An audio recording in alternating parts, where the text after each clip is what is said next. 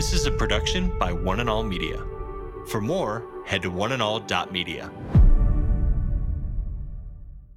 If you say that your transgression is so bad that God can't forgive, do you know what you're saying? You're saying that the blood of Jesus is not powerful enough. And it is. Yeah, sure, we've got the dark trinity, Baal, Ishtar, Molech, but they're no match for the real Trinity, God the Father, God the Son, God the Holy Spirit. Today with Jeff Vines, pastor, apologist, and Bible teacher.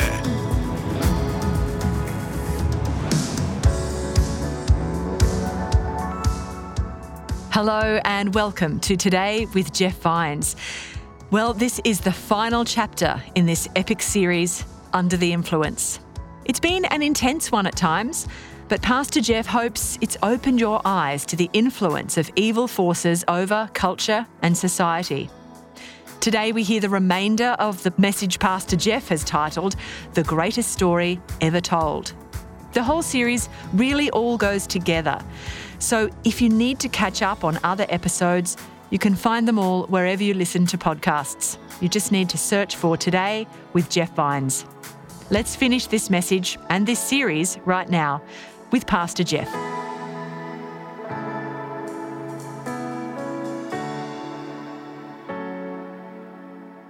Which God are you serving? Baal, Ishtar, Molech. Baal is the god in the ancient world that turns the hearts of men away from the Creator, and we start worshiping created things. Money, power, affluence. We go to those things as coping mechanisms to fill the void in our hearts. And then Ishtar comes in. Baal ushers in Ishtar. Because when you get bored with affluence and you realize it doesn't work, man starts to worship each other. And so they start to cross the sexual boundaries. And so now, remember, the goddess Ishtar, her motivation is to convert or turn a man's desire for a woman from a woman to a man, and a woman's desire for a man, a woman to a woman. Why would she want to do that? The gods of the ancient world want to destroy everything that God values. If you want to hurt somebody, hurt the thing they love most. The thing God loves most is you and me. If you can destroy culture, if you can destroy the family, you'll destroy society and ultimately mankind altogether. And then after Ishtar enters the scene, it paves the way for Molech. Molech is the god of child sacrifice. When the people of the ancient world participated in sexual immorality with the high priest and priestesses in the temples as a form of worship, the natural result was children, and they were unwanted, so they were sacrificed on the altar, burned in the fire of Molech. And so now here we are today. All those things have happened in our culture. Through abortion, through sexual immorality, and through all of us pursuing something above and beyond a relationship with God. But why is it that we all point the finger at people who are struggling with Ishtar when Baal is dominating us? So you're so quick to tell somebody who's struggling with same-sex attraction or adultery or pornography, you guys are really bad over there, and we got to get you out of here. Well, wait a minute. You're following Baal. How so? All right. Honesty. Every time I talk about giving and do a giving series, the attendance decreases week after week. Do you know why? You don't want to be told that you should be living your life for something greater than yourself. And somehow you think that the fact that you're not generous, that you're all about building your kingdom and not God's, that somehow you're better than the people who are struggling with same-sex attraction. And I want to tell you something, you're not. All the gods have gotten us. Me, you, to some degree, they have moved in, they've been relegated to the fringes, they've moved back in the mainstay, and now as a result, do you realize we are all going to be tempted by the gods? And if you don't watch your back, and if you're not committed to Christ, and if you're not pursuing Christ, and you're not in community and accountability and relationship, the current of the world is so strong that it can pull you away. Do you understand that? Now let me shift gears again. This is the last message. Here's what I want you to see as we pull all this together. In one of my first conversations of helping a person far from God come near to God, it was one of my first ones. I met with a gentleman for over 7 years. And in that 7 years, we talked almost every Wednesday, about every Wednesday as we had lunch together. And I really wanted to help somebody that I considered far from God come near. But over the years, I began to hear his story, and it opened my eyes to the paths that we travel in life. His parents left him. They took him to town when he was 6 years old and just left him and deserted him. He was picked up and taken to an orphanage where he was sexually abused. He goes through life thinking that he doesn't matter, but he's the kind of personality that becomes incredibly driven. He says, I'm going to prove to the world and everybody that I matter and I'm somebody. And he excelled. But through the course of our conversation, he shared with me, even though I was excelling, there was this gaping hole and I couldn't fill it. And every time I felt lost, it seems like somebody provided something to kind of get me over the hump. Drugs, alcohol, a relationship. But those, instead of giving me life, I notice now after the fact that they were further taking me into the pit of destruction. And it's almost like every time I got to a point where I was ready to look towards something else, that he'll tell you now, the evil one offered something that would take me further and further away from God. But because I didn't know much about God then. And then he said, I had a friend invited me to church then. And I went and I listened, and it's like somebody told the preacher all about my life. And I was really upset. And this has happened all in New Zealand and Australia. And he said, I came back again. And then finally I realized that my entire life, all the things that I'd done were coping mechanisms to deal with this overwhelming sense of lack of significance and love and all of that. But when I found Jesus, he said, Jeff, I can't explain it to you. When I found Jesus, I went up, I got baptized, and it's like the burden was lifted off me. Why do I say that? I say that because you and I have no idea the road that people have traveled to get where they are. But in John 8, I was going to read the passage, but you know the passage, just where the woman is caught in adultery, and these men bring her because she's been caught in the act. How do you catch somebody in the act of adultery? You set her up. You just didn't happen to be there. So they set her up, they bring her to Jesus, they want him to condemn her, and then Jesus says, and in the original language, this is how it's worded, he or she, and I'm assuming that there's no she's there, but perhaps there were, he or she who was without not just sin, but this sin, be the first one to cast a stone. This sin. And then it says the older ones left first. Why?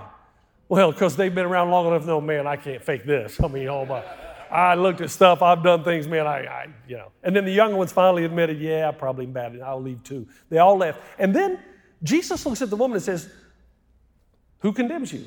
She says, nobody. And then Jesus said, neither do I condemn you. But then he says, go and leave your life of sin. Well, wait a minute. If you're not condemning me, why are you telling me I'm a sinner?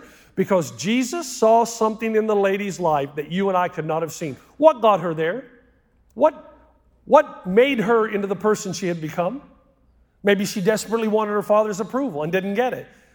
Was she abused by a relative? Was she forced into selling herself in a time when you could not survive? Was she abused by her first husband? What kind of coping mechanisms did she develop? What Jesus is trying to say is, it doesn't really matter where you've been or what you've done. You're one decision away from total forgiveness and restoration. That's the point. That's the point of John 8. That's the point of Jesus' ministry. He doesn't seem to be interested to go in where you've been, just in where he wants to take you. That's why I did the series. I know another young man.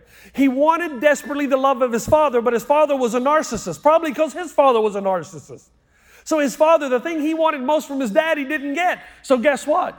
In his early 20s, he met an older man who gave him that kind of security and affirmation, and over time it turned into a gay relationship. But for the young man, it wasn't about the sex, it was about the acceptance and provision.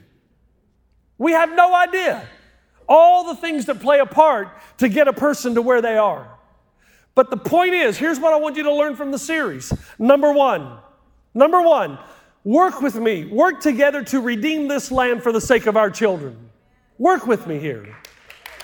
But as you work with me, know that you've got people who've been raised in a culture where the gods from the fringes have returned to mainline society and they have been impacted. So it's going to be hard work. You got to give grace. You got to give mercy. But at the same time, you got to tell the truth. It's not loving to hide the truth. So help me restore. Now, when Daniel was taken captive by the Babylonians, and by the way, why was Israel taken captive by the Babylonians? Because they stopped serving and worshiping God. So the thing that got them into the land, the thing that gave them prosperity and affluence, they turned their back on. So God said, well, I'm going to send the Babylonians in and discipline you, and maybe you'll come to your senses. That's what God does. I've often wondered, who will God send into America to discipline us? But either way, our response is to be the same, because what did Daniel do? Daniel didn't picket, protest, and scream.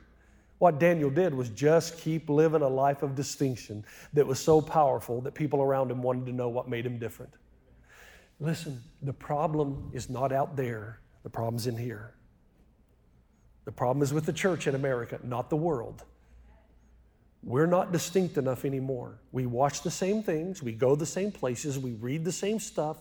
We participate in all the same activities. Pew Research tells us that 73% of all Christ followers in the congregations in America are addicted to pornography. Why are you talking so much about what's going on out there when we've not cleaned up our own house? However, and this is a big however, and it's what I think most of you have been waiting on me to say for a long time. There is something different between us and Daniel. We live in a different world. We live in I said I think it's more of a republic, but just so that we can be on the same page, a democracy. And in a democracy, we have power, something Daniel did not have. But the key is Matthew 10:16. Jesus says, I'm sending you out like sheep among wolves, therefore be as shrewd as snakes and as innocent as doves. So Jesus says, use your head. How can you reach people far from God be gentle, without destroying your primary goal, helping people far from God come near? And the fact is, here in America, because we're in a democracy, because you have to use the idols of the West as a means to reach them for the one true God. The idol of the West is materialism. That means that Christ followers have a lot of power. Your power is that you quietly go about your business praying even though they tell you can't pray, reading Scripture in public even though you can't read Scripture, talking about Jesus wherever you go. But you also have a silent power called buying power. And if the Christ followers in America, forget about America, if the Christ followers just in San Dimas and Laverne and Glendora stop supporting those primary agencies that are devaluing Judeo-Christian values and coming after our children, let me tell you, they would wake up. They would say, wait, because money means everything. Money means everything. So if they stop making money, they're going to say why, and that's when they're going to find out, and they're going to think, maybe we shouldn't do this. So here's what I've done. I've told you I'd do my research. You know that I don't typically do this kind of thing, but I'm doing it now, and I probably won't do it again for a very long time. Here's what I've learned. Here are the corporations that are aggressively trying to undermine the Judeo-Christian worldview. Okay? Number one, Disney. Number one. If just the Christians in SoCal stopped going to Disney, they'd take a good look at themselves. But here's the problem, and I told you I was going to be a little rough. You won't. Because you're in a culture of affluence, and when you're affluent, you're going to get what you want when you want it, and nobody's going to tell you what to do. So the Christ followers in the early church died for their faith, and we can't even give up Disneyland. Do you understand that when a significant group of people push back against sinful ideologies, the trajectory of culture can be changed? This is the way you do it while loving those who are far from God. You don't get loud, you don't get vitriolic. You do everything you can to live a quiet and peaceable life, but you use the power that God has given you. And you use the advantage of culture. I think that's exactly what Paul did when he kept going into the synagogues. Culture is built around the synagogues. That's where I'm going. But when your identity, when your church becomes associated with a political position, then you're in trouble. You see, that's why there's such a fine line to travel. My job is to preach the Scriptures. And most of you know, if you've been here any length of time, of the work I try to put in every weekend so that you can walk away thinking, okay, I understand that passage and how it relates to my life. I don't want to just be a pep rally coach. You can do it. When the outlook is bad, try the uplook. I don't want to just say that for 30 minutes. I want to give you something that's going to sustain you. But please remember, your greatest weapon, your willpower that you have, is repentance against the hypocrisy in the Church of Jesus Christ. Now, let me give you an example. Almost done. We're doing well. So we're in Kauai, my father-in-law and I and a friend. This is a couple years back, and there was a golfer behind us, a single, and we thought, let's call this guy through because he's a pretty good player. You can tell by his swing. Let's let him go through. So he goes through, but he stops, and we start a conversation. Hey, man, how are you? I'm good. And we find out he's from Corona.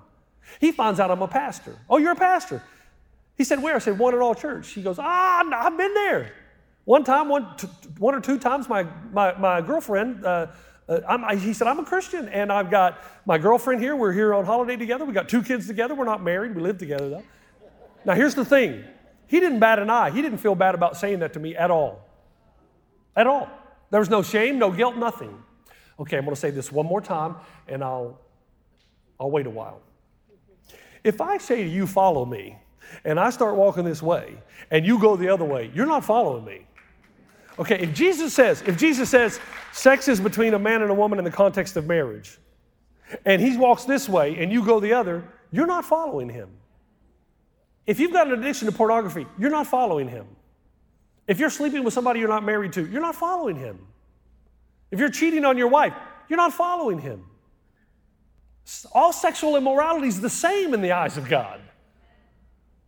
So before you start yelling at what's going on out there, let's clean up our own house. And if we're Christ followers, let's live like we are. Work to redeem this land for the sake of our children. Work toward repentance for the sake of salvation. Let me say again, the point of the series has been to encourage you that no matter where you've been, what you've done, there's forgiveness. Do you know that?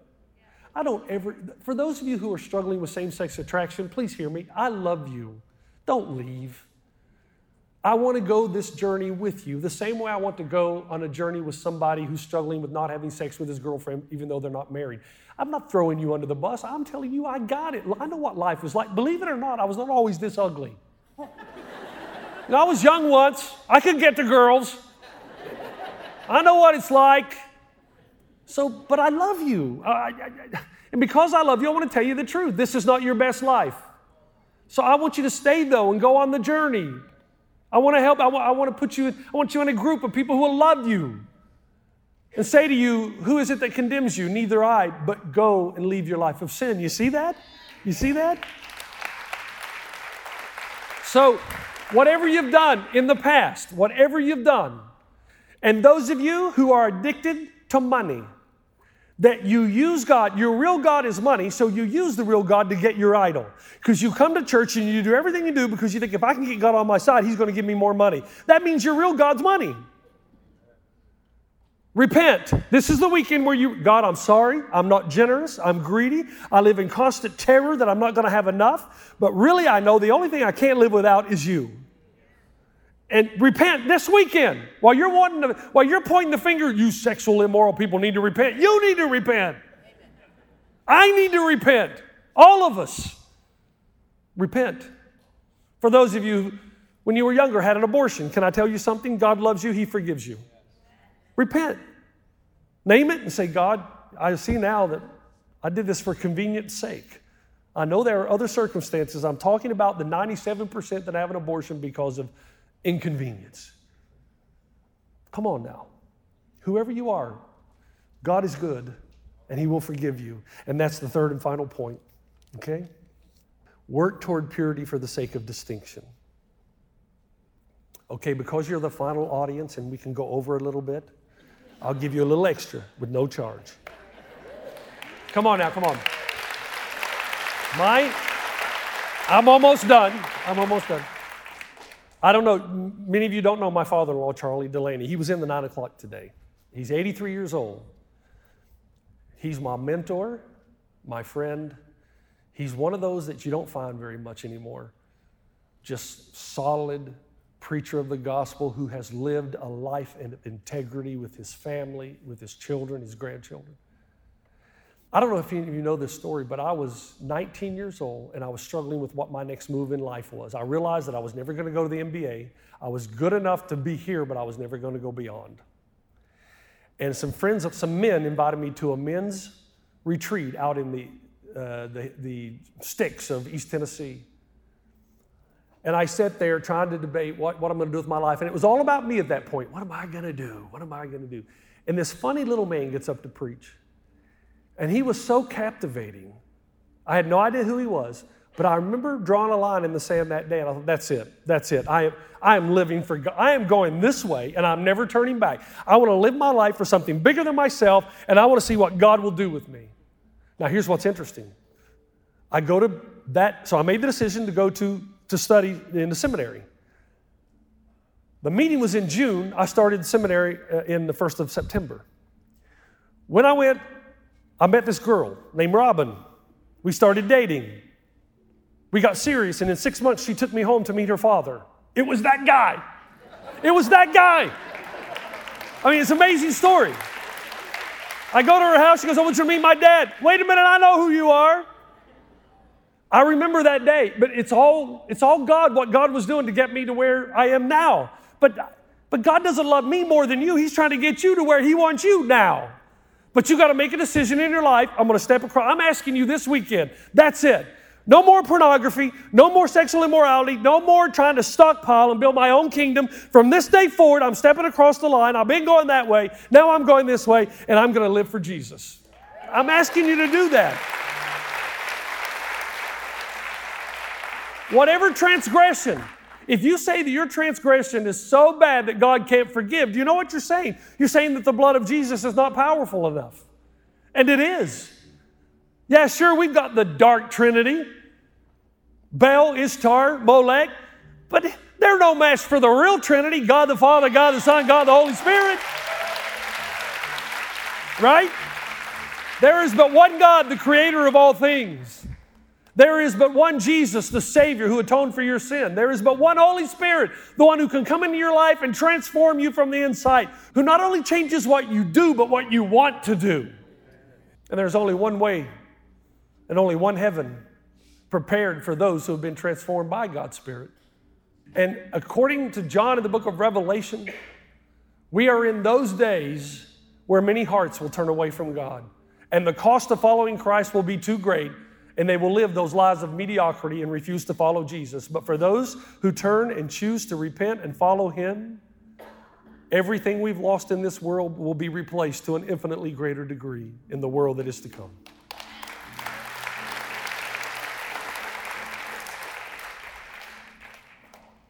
My favorite 3 scriptures. If we confess our sins, He's faithful and just to forgive us our sins and to cleanse us from all unrighteousness, 1 John 1:9. Psalm 103:12, as far as the east is from the west, so far has He removed our transgressions from us. And then listen to Colossians 1, in light of everything that we've done in this series, this is the way to end it. He has delivered us from the power of darkness and conveyed us into the kingdom of the Son of His love, in whom we have redemption through His blood, the forgiveness of sins. I don't care what it is that you've done. I mean, I care, but in the whole scheme of things, you're one defining moment away from security in eternity with Christ. And I know you're not going to, when you turn and go the other way, it doesn't mean you're going to be perfect now and never sin. Believe me, I know that by experience. Right? But if you'll turn and ask for forgiveness and truly repent with the intention of going in the direction God has called you, I'm telling you, He will give you the supernatural power that you need. He won't override you because it goes back to love and freedom. But if you invite Him in, He'll come in and He'll give you the supernatural power that you need to overcome all temptation.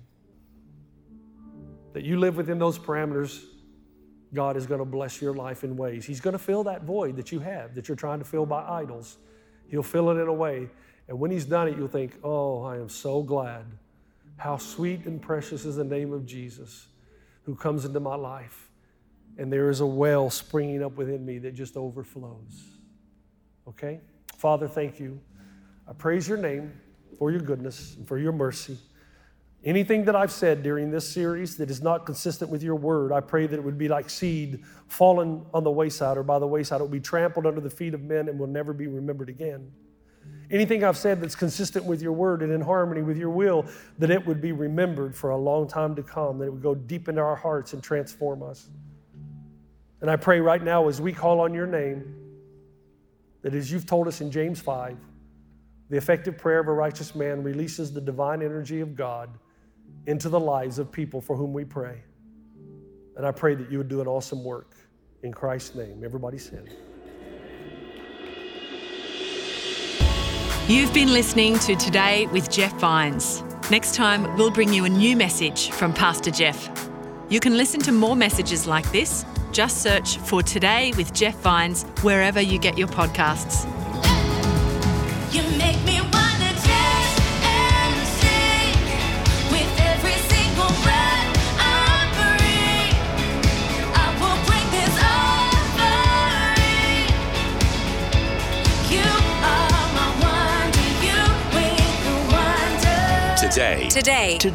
Today with Jeff Vines.